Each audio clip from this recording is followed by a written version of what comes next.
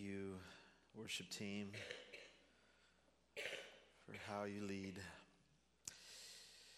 So good to be with you this morning.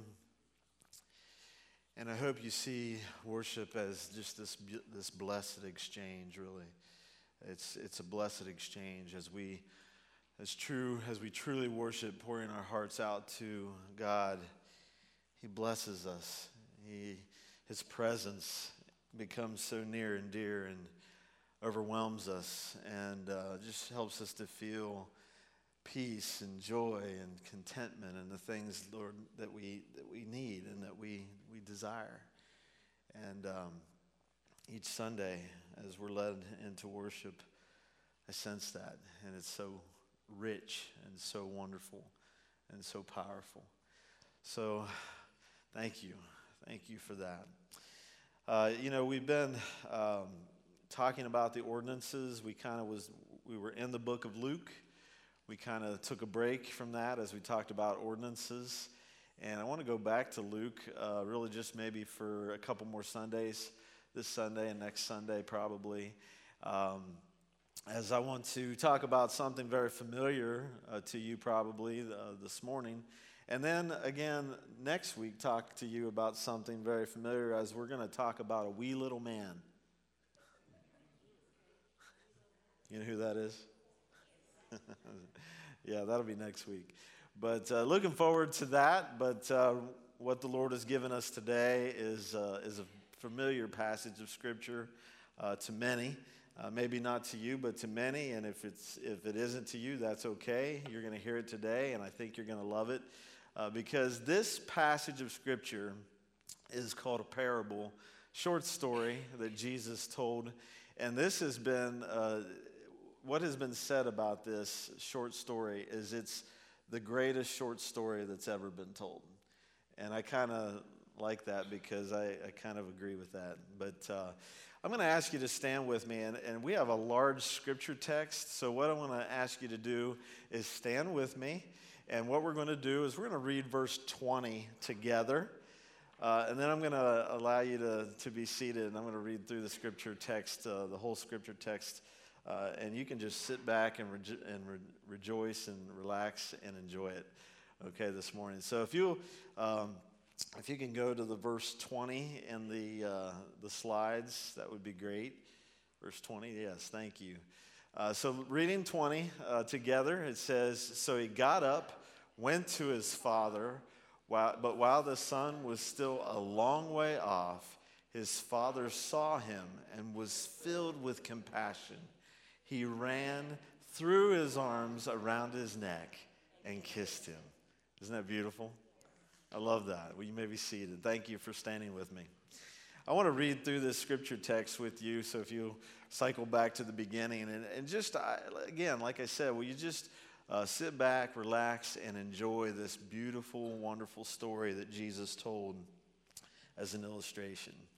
He says in verse 11 through 32, "He also said, a man had 2 sons. The younger of them said to his father, 'Father, give me the share of the estate I have coming to me.' So he distributed the assets to them. Not many days later, the younger son gathered together all he had and traveled to a distant country where he squandered his estate in foolish living. After he had spent everything, a severe famine struck that country, and he had nothing. Then he went to work for one of the citizens of that country, who sent him into his fields to feed pigs. He longed to eat his fill from the pods that the pigs were eating, but no one would give him anything. When he came to his senses, he said, 'How many of my father's hired workers have more than enough food? And here I am dying of hunger. I'll get up, go to my father, and say to him, Father, I have sinned against heaven and in your sight. I'm no longer worthy to be called your son. Make me like one of your hired workers.' So he got up, went to his father. But while the son was still a long way off, his father saw him, was filled with compassion. He ran, threw his arms around his neck, and kissed him. The son said to him, Father, I have sinned against heaven, and in your sight I'm no longer worthy to be called your son. But the father told his servants, Quick, bring out the best robe and put it on him. Put a ring on his finger and sandals on his feet. Then bring the fattened calf and slaughter it, and let's celebrate with a feast. Because this son of mine was dead and is alive again. He was lost and is found. So they began to celebrate. Now his older son was in the field. As he came near the house, he heard music and dancing. So he summoned one of the servants, questioning what these things meant. Your brother is here, he told him, and your father has slaughtered the fattened calf because he has him back safe and sound. And he became angry and didn't want to go in. So his father came out and pleaded with him. But he replied to his father, Look, I've been slaving many years for you, and I've never disobeyed your orders. Yet you have never gave me a goat so that I could celebrate with my friends. But when this son of yours came, who has devoured your assets with prostitutes, you slaughtered the fattened calf for him. Son, he said to him, you're always with me, and everything I have is yours. But we had to celebrate and rejoice because this brother of yours was dead and is alive again. He was lost and is found. Isn't it beautiful? Isn't that a beautiful story? I love the story of the prodigal son. Amen. There's a couple things I just want to kind of highlight before we really dig in. First of all, I kind of want to just highlight the fact that this story is really special to me because this story is something that has touched my family and kind of molded my family into what my family is. And what I mean by that is my father and his wife, my mother, they went to church, and this is the sermon that they heard when they were both away from God. And they went to church, and this is it. This is the sermon. And they both decided in that service to give their heart to the Lord. And that changed the direction of my family. And it's fantastic. I do want to say that my dad's here this morning and my stepmom, and so it's great to have them with us. And this just worked out this way, Dad. I didn't plan that you were going to be here for a sermon on the prodigal son, but it's fantastic. Verse 17 is interesting because in verse 17, and I just want to kind of just read it again. Verse 17 says, when he came to his senses, he said, how many of my father's hired workers have more than enough food, and here I am dying of hunger. And I love that phrase, when he came to his senses, because it says something about when we realize what we really have in God or what we're missing when we're walking with God. He came to his senses. He realized, why am I doing this in life when I could be doing this in life? And in other versions, it actually says, it says something like, help me out. Somebody have another version there? Anybody have a version open? I had it in my head and it's gone. You know how that happens? Anyway, it helps us to understand that when we're walking away from God, life really isn't what it's supposed to be. We don't really have in our life the things that we're supposed to have. We're walking in a life that we feel like we're being fulfilled. We think we have what we need, but we're actually walking in a life that our life is incomplete. And so he came to his senses. And when he came to his senses, he realized that he needed to be back with the Father. And so I love that. Well, it's unfortunate that we have labeled this parable as the parable of the prodigal son or the parable of the lost son. And why do I say that? I basically say that because we have actually hung that title on this portion of Scripture. We've put that there. It's actually a parable that Jesus told, and I really truly believe that this is a parable that Jesus told to illustrate the Father. And I believe that he's doing that throughout this parable. And it isn't really about the lost son who was, living riotous, living in a riotous way or living in a rebellious way. It really isn't about the older son who stayed with the father, but we can see just by his words when he says, I have slaved for you. We can see that he's not there because he really wants to be there. This parable is about a father, and in this parable, the father represents our heavenly Father. And so we've named this the parable of the prodigal son, but the reason that we've basically done that is because the word prodigal is an adjective that is describing something or someone which is recklessly extravagant. And actually, if you look at synonyms of the word prodigal, you'll see that one of the synonyms of the word prodigal is wasteful. Okay? And so we can see how that would very well describe the lost son, the younger son that went away. So because he was living extravagantly, he definitely was wasteful with the inheritance that he was given. We find out as we read down through the parable from the older brother that some of the assets of the inheritance that the younger son was given was spent on prostitutes. And so we can see he definitely went over the edge. He went crazy with what he had. But here's the thing. This parable is not just about the younger son. It's not just about the older son. Jesus wanted to tell us about the Father. Jesus, if you look at the verses preceding 11, 1 through 10, you'll see that Jesus told another two little shorter stories.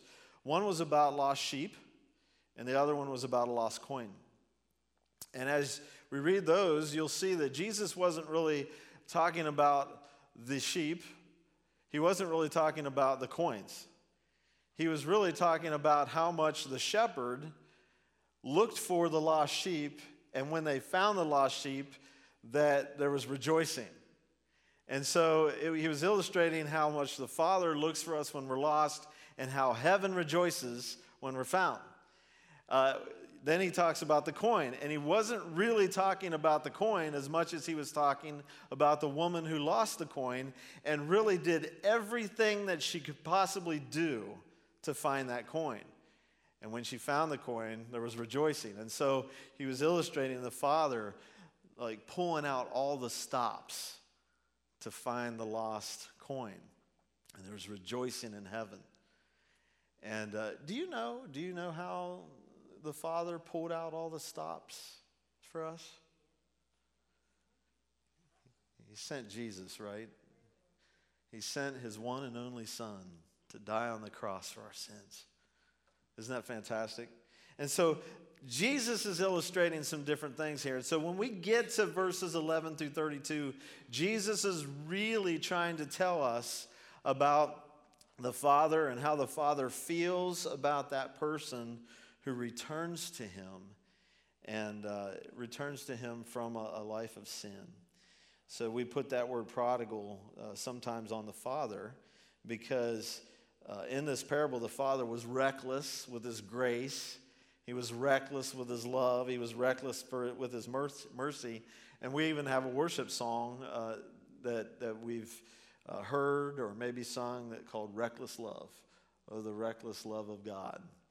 And so that's something that we've talked about. However, I really prefer to say not really the reckless love of God, but the extravagant love of God. Because I think God's love is extravagant. So, as we look at the Father in this wonderful short story, we see that this Father gave up everything. And what I mean by that, in his culture, with all of its customs, with all of its expectations of how a father and a son would relate and how they would interact and what was expected and what was not expected. In this culture, in this time, it was crazy. It was absolutely crazy for the father to be forgiving of the younger son. It was crazy for him to actually then plead with the older son to come into the party. It was crazy for the father to really interact with these two sons in the way that Jesus tells the story. And yet we read in this parable, and we watch in this parable as Jesus unfolds this story, we watch how the Father extends his grace to another level. A level that the listeners of that day, a level that the people who were sitting in the crowd listening to Jesus tell this story, they would have been totally unfamiliar with a father reacting that way to these sons. So it's interesting because we read this parable and many of us, we have a tendency to try to find ourselves in this parable. And we find ourselves possibly in the younger son. And many of us see ourselves in the way of the younger son. We've strayed away from God. We've followed our own desires that have led us away from what we know are the right ways to live, the right ways to live to honor God. We've turned our back on God's commands. We've taken God's resources and used God's resources on our own stuff, our own joy, our own efforts to try to find satisfaction. That's what the younger son did. He took the assets of the father and he used those assets to try to find satisfaction, to try to find something that would make him happy. And we do that. We do that with our resources. And when I say resources, we automatically think money, right? We automatically think money and possessions and those kinds of things. But I want to tell you, resources, this is our greatest resource right here. Right? This is our greatest resource right here. And so we take this resource and try to use it in a way to find our own satisfaction, find our own way, find our own niche, and do our own thing. And so we can identify ourselves with the younger son. It's pretty easy to do. We followed our lusts, our selfish inclinations. We found ourselves in a drunken stupor because we've decided we're going to satisfy ourselves. So we've turned to whatever the world has to offer that sounds like it's a good time. Or we turn to whatever the world has to offer to answer what is missing in our life. And in reality, it has only led us away from where we know God wants us to be in our life, where we know that we should be walking hand in hand with God. Yeah. Many of us may see ourselves in the older son. And to be honest with you, when you start to look at the older son, you think, I think I'd rather identify with the younger son. Honestly. Because the older son is a picture that I don't want to be, for sure. But it's easy to get into it. It's easy to fall into this trap. We've done everything right. We're a rule follower. Anybody else a rule follower? I'm a rule follower. I am. Somebody's saying, no, I like to break the rules. We're a rule follower. We don't make waves. We know all the right answers. We know how to act in public. We don't miss church. We may even have a Sunday school attendance plaque hanging on our wall. We're doing the right things, but it isn't because we love God. It's out of duty. So our attitude isn't the attitude of Christ. It's actually the attitude of the older son saying, I've slaved all these years for you. What do I have for it? Jesus isn't our first love. Our first love is our ability to tell people how good we are at being what God expects us to be. We are third generation Church of God. Or whatever church you want to throw in there. You know, and we have a tendency to brag about all the wrong things because it really doesn't matter if mom and dad were Church of God. It doesn't really matter if grandma and grandpa were Church of God, great grandma and grandpa were Church of God. None of that really matters. When you get right down to it, what really matters is that our first love is Jesus. And we're doing the things that we do because we love the Lord with all of our heart, mind, soul, and strength. And we love others as ourselves, right? But not the older son. So there's no doubt that any one of us may be able to identify with either one of these sons. But I believe Jesus is telling this parable not just to illustrate the younger rebellious son, and not just to illustrate the older entitled son, but to illustrate the loving and gracious father. And aren't you glad this morning, as Jesus told this wonderful story, aren't you glad this morning that as Jesus goes through this story and he shows us this rebellious younger son that did his own thing, was following his own lust, and this older son that was just like, he's so caught up in himself and doing what he feels is right and looking down his nose at other people? Aren't you glad that as Jesus told this parable about these two sons, that he showed the father being gracious to both of them? Boy, I'm glad about that. I'm so glad about that. You'll notice in verse 12, if we look at verse 12 again, the younger of them said to his father, "Father, give me the share of the estate I have coming to me." So he distributed the assets to them. You'll notice that in verse 12, the younger son demanded his inheritance. Now, I've kind of already mentioned this. This was unheard of. In this day, in this time, in this culture, this would have been unheard of. This is something that is crazy. In this time, it's for the son to demand his father to give him his inheritance before the father died is absolutely ludicrous. It's outrageous, it's preposterous, it's absurd, it's ridiculous. Is that strong enough?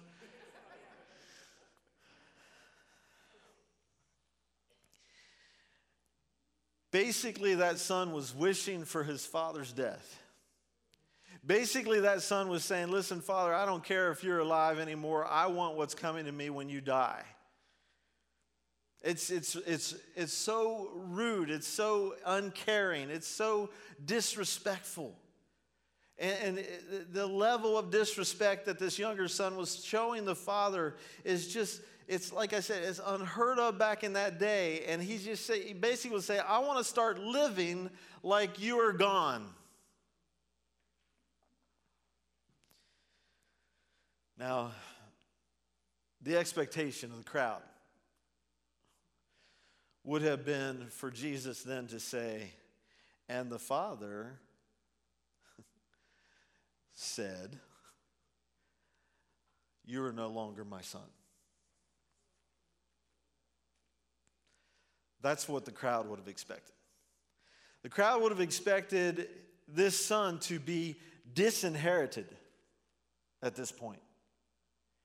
The crowd would have expected the father, actually, if you look this up and you look into the culture of that day and biblical background and culture of that time, they maybe even would have expected Jesus to say, "And the father beat the son to a pulp."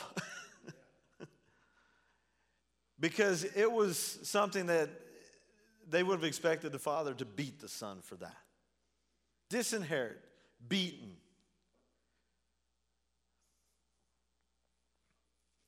To put it in our terms, I think we would have said something such as, "What did you say? Come again? You want what? Get out of here. Go do your chores before I unleash on you." You know? But here is the first nugget. And when I say nugget, this is the first beautiful, precious nugget that Jesus gives in the story, and it's right there in the first verse, right off the bat.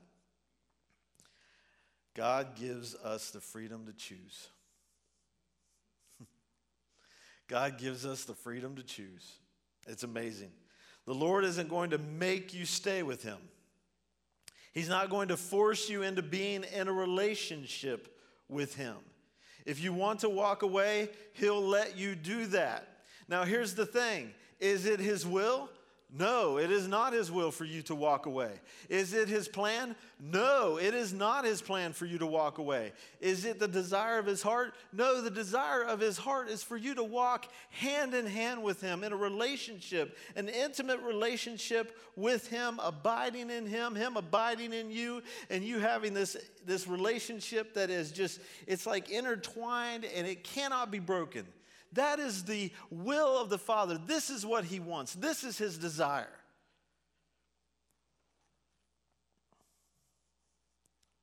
But he wants you to desire that on your own. He wants you to choose that for yourself. So right off the bat, we see Jesus illustrating free will, and that it is the gift of free will from the Father, and we see his love for us and his grace that he extends for us in the way that he actually gives us the freedom to choose. Now, we know and understand that is really the only way true love works, right? That is really the only way true love works. You can't have true love if you can force someone to love you. Does that make sense? I mean, and I'll use my wife and I as an example. If I could, well, let's turn it around, okay? If she could force me to love her, if she could make me love her apart from my will, apart from my choice, if she could make me love her, and I said, well, yeah, I love you, would there really be any love there? There truly wouldn't, would there? Love would be absent. But when we have the ability to choose one another, that is when true love really takes place. God wants us to love him, not because he's forced us to, not because he makes us, but because we, out of the understanding of our heart, knowing how much he loves us, knowing how much he cares about us, knowing all that he has done for us, we have this desire in our heart to just love him back. My goodness, God is good.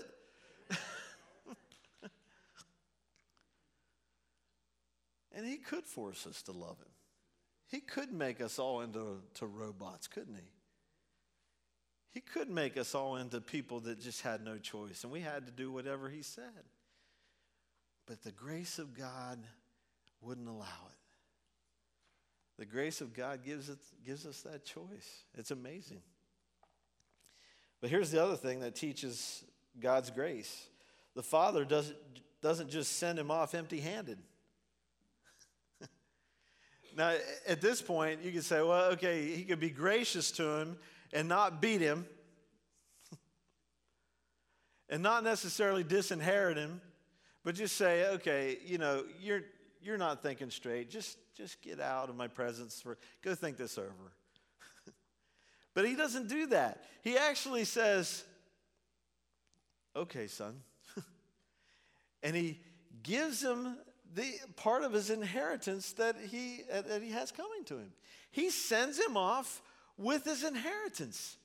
That's an act of grace. He blesses him. He gives him the inheritance that's coming to him. And sometimes we wonder, why in the world, when we're not following God, why do we have the blessings in our life? Why is it that when we are not really walking close to God, or our relationship with the Lord isn't really close or tight, or maybe we have just completely strayed away, and we still have blessings going on in our life? He's still taking care of us. He's still blessing us. He's still giving us people in our life that love us and care about us. There are still things happening in our life that's a blessing. Why in the world does God do that for people? It's grace. God is so gracious to us that even when we are away from him, he has ways in which he is blessing us and caring for us. I've heard people share their testimony, and they've shared how, they were mixed up in this and they were mixed up in that and they were far away from God, but they could tell and they could sense that God was still speaking to them, that God still loved them. There was things happening in their life that they knew that God was, he was sweeping the house for the lost coin, right? He was searching for that one lost sheep. And that's the grace of God. See, in the grace of God, as Jesus tells this parable, he's helping us to understand that even when we make a choice that really is just smacks in the face of God, that's what the younger son did to the father, that somehow, some way, because of the grace of God, God still blesses, God still cares, God still loves. It's amazing. It's amazing how God cares for us and loves us. It's his grace. So God's grace is packed in the first few sentences of this parable. And then the next several verses, we see the sad outcome of the younger son's decision. We see the dire consequences of not walking with the Lord.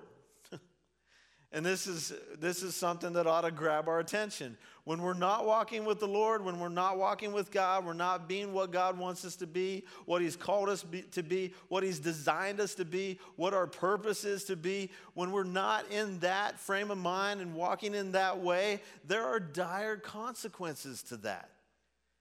Our life ends up in a mess. Our life ends up going the wrong direction. And so we see that in this illustration that Jesus is telling. He's telling this story and he's helping us to understand when we follow our own way, when we use our resources for our own lust and our own desires, we end up in a mess. We end up in a way in which life isn't what it's supposed to be. And so we see that in these verses, but in verse 20, when we get to verse 20, which we started out reading together, as Jesus talks about the Father again, here comes the message of grace again. In verse 20, the Father sees the younger son return home. Now, I love this because as he sees the younger son return home, it says that while he was still a long way off, right? That tells me something. That tells me that the Father is looking for him, right? He was still a long way off, and yet the Father could see him coming. He's looking for him. Now, I don't get the picture here of the Father sitting on the front porch with binoculars, like scanning the property's horizon. I don't get that picture.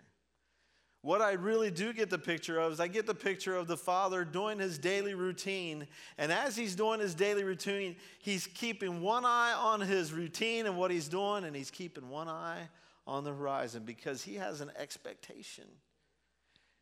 He has a desire and an expectation to see that son come home. His father was looking for his son to come home. He's looking for him. And I love the fact that as he sees him come home, that he runs, he jumps and he runs to meet him and to greet him. But what does this tell us about the Father that is so important? This is so important. This is important for every single one of us. Because I don't know about you, but there are times that I know beyond a shadow of a doubt that I have disappointed the Father. I know I've disappointed the Father. And in those times, isn't it difficult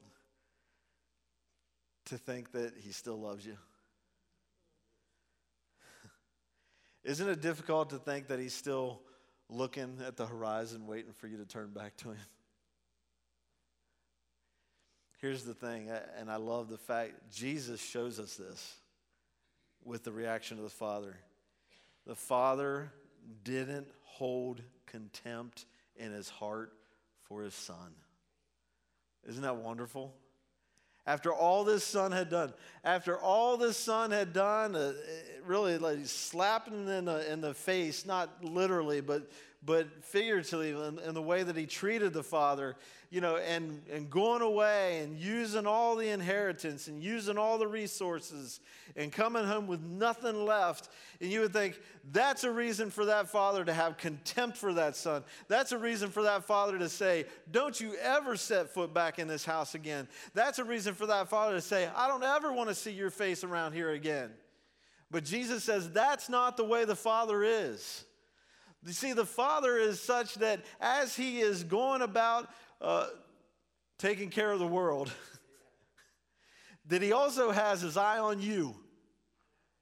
And he's waiting for you to return, and he doesn't have any contempt in his heart for you at all. What he has in his heart for you is he has a plan to welcome you back. Isn't that fantastic? And he's preparing to receive his son back. I love the fact that as the son was thinking about going back, he thought, you know what? Before I even think about going back, I better prepare a speech, right?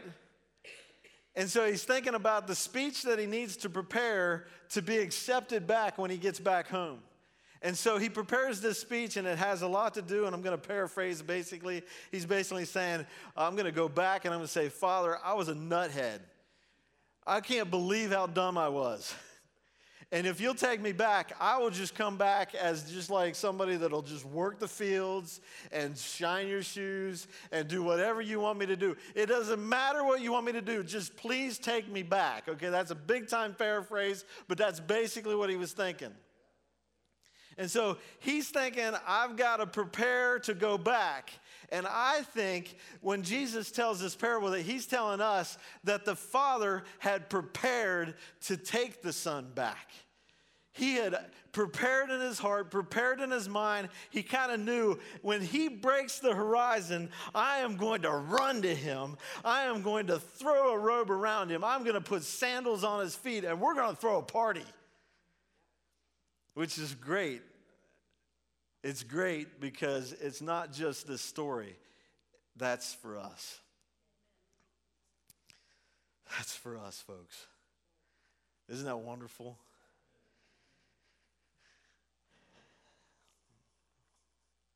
So no matter how far away you think you are from God, he has his eye on you. And he's waiting expectantly for you to turn back to him. And the heart of God isn't filled with contempt. He's not looking to put you in your place. He's not chomping at the bit to chastise you and put you down for falling a life of sin. His heart is full of grace and love, and his plans are to welcome you back.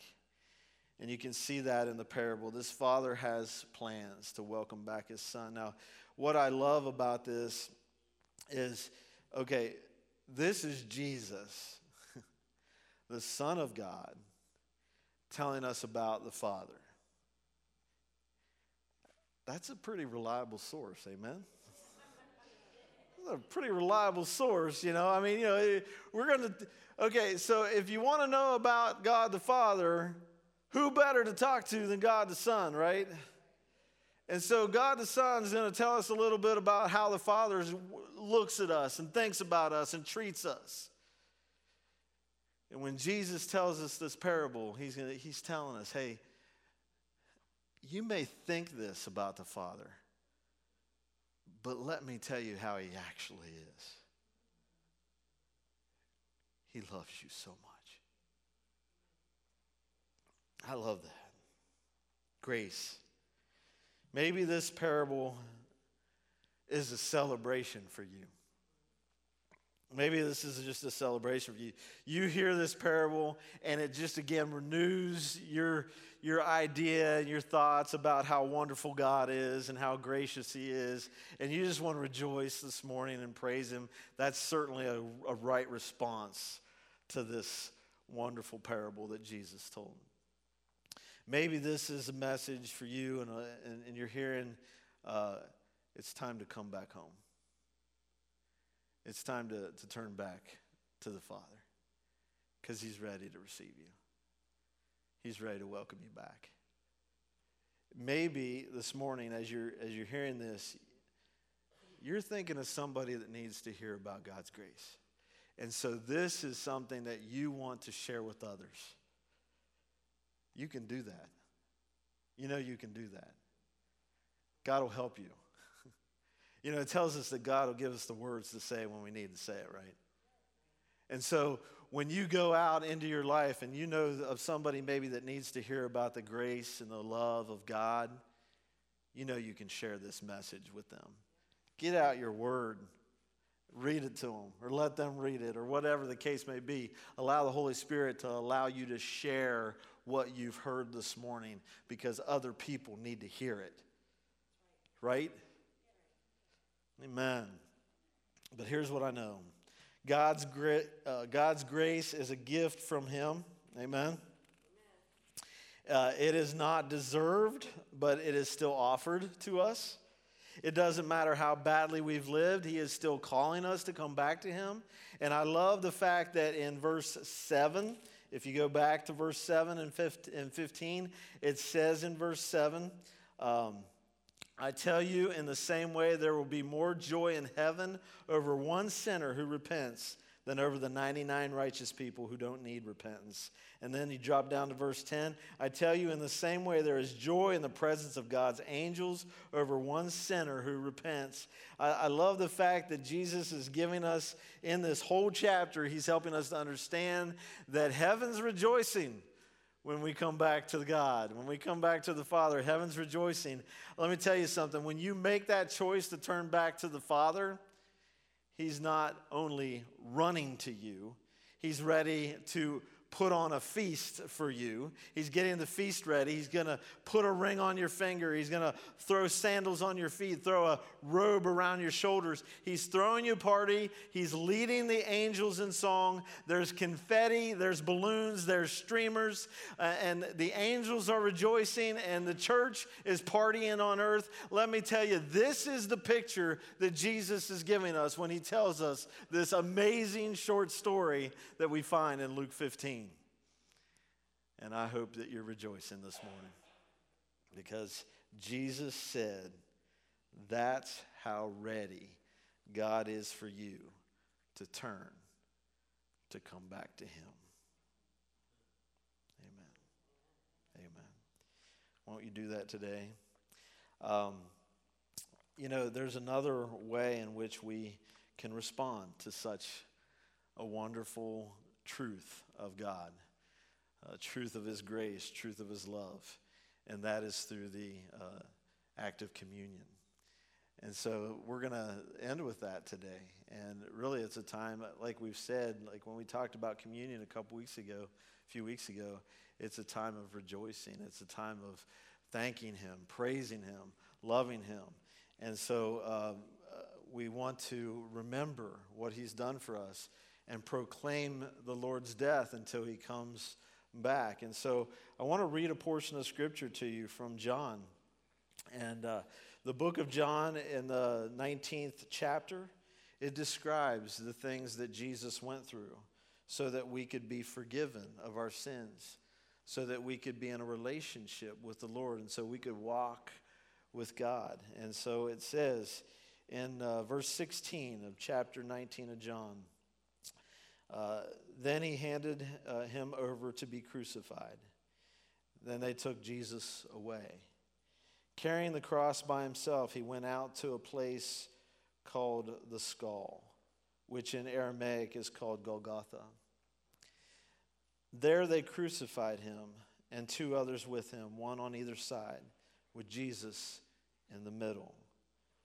Pilate also had a sign made and put on the cross. It said, Jesus of Nazareth, the King of the Jews.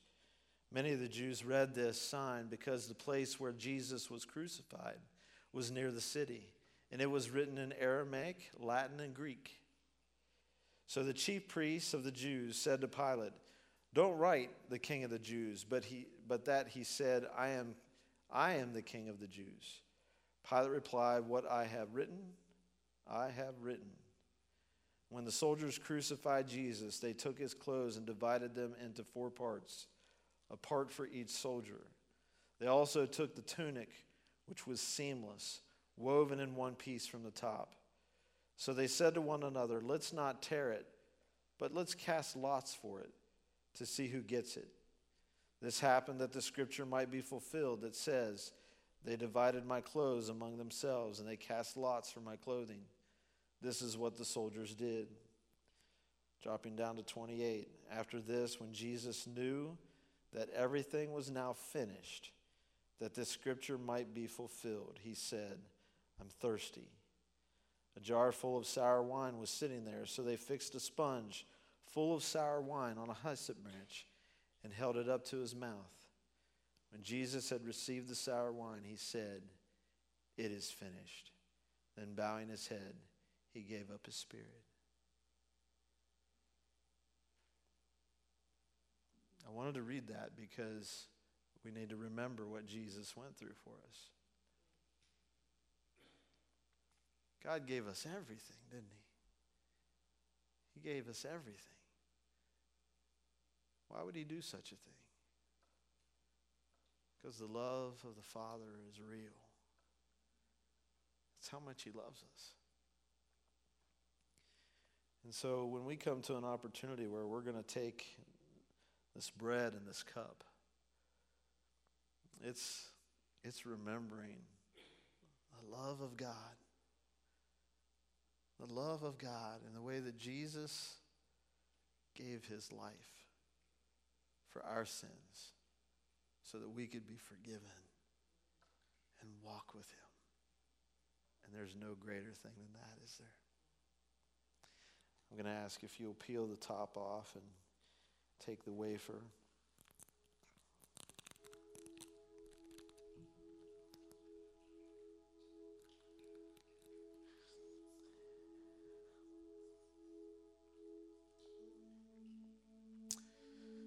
Taking the bread, Jesus broke it, gave it to the disciples. And he said, this is my body. Take and eat. And so we do that this morning.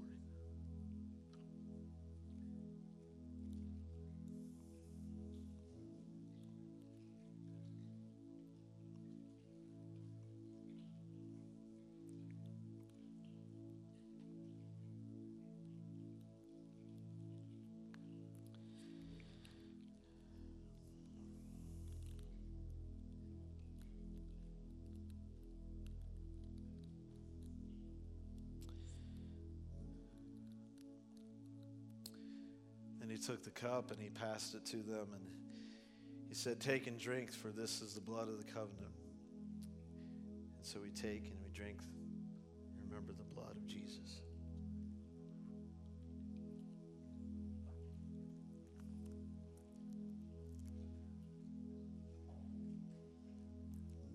Pray with me. Lord Jesus, as we have taken of the bread and of the cup this morning, we are reminded of your body being broken for us. We thank you, Jesus, for your willingness to die on the cross for our sins. We thank you, Lord Jesus, for your willingness, and we know that it started from the time that you came, but Lord, a very important moment in time was spent in the Garden of Gethsemane when you prayed, and it says in the scriptures that your sweat was tinged with blood. We can't imagine, Lord, the stress and the anguish that you were suffering in that moment in time. But we do know, Lord, that as you prayed, that, Lord, really what it came down to, what you said in your prayer was, not my will, but yours be done. And you embraced, Lord, the cross. You embraced the beatings, the scourging. You embraced the name-calling, the spitting. You embraced the shame. You embraced the pain. You embraced all of that for us so that we could be forgiven of our sins and walk with you and be in relationship with you and know you as our Savior and our Lord. And this morning, Lord, as we have taken these elements, they're reminding us, Lord, of all that you've done for us, how you gave us all, your all. And we praise you and we thank you and we love you and adore you. And we rejoice, Lord, in the fact that you paid our price, a price that we couldn't pay, a price that was way too high for us. You paid it all. You took on our sin and you gave us your righteousness. And we thank you and we praise you and we remember. And Lord, what a special time it is to think of all you did for us after we have heard this amazing parable about the Father and his grace and his love and how much you love us. We say thank you, Jesus. Together we say thank you, Jesus. It is in your name that we pray and lift you up.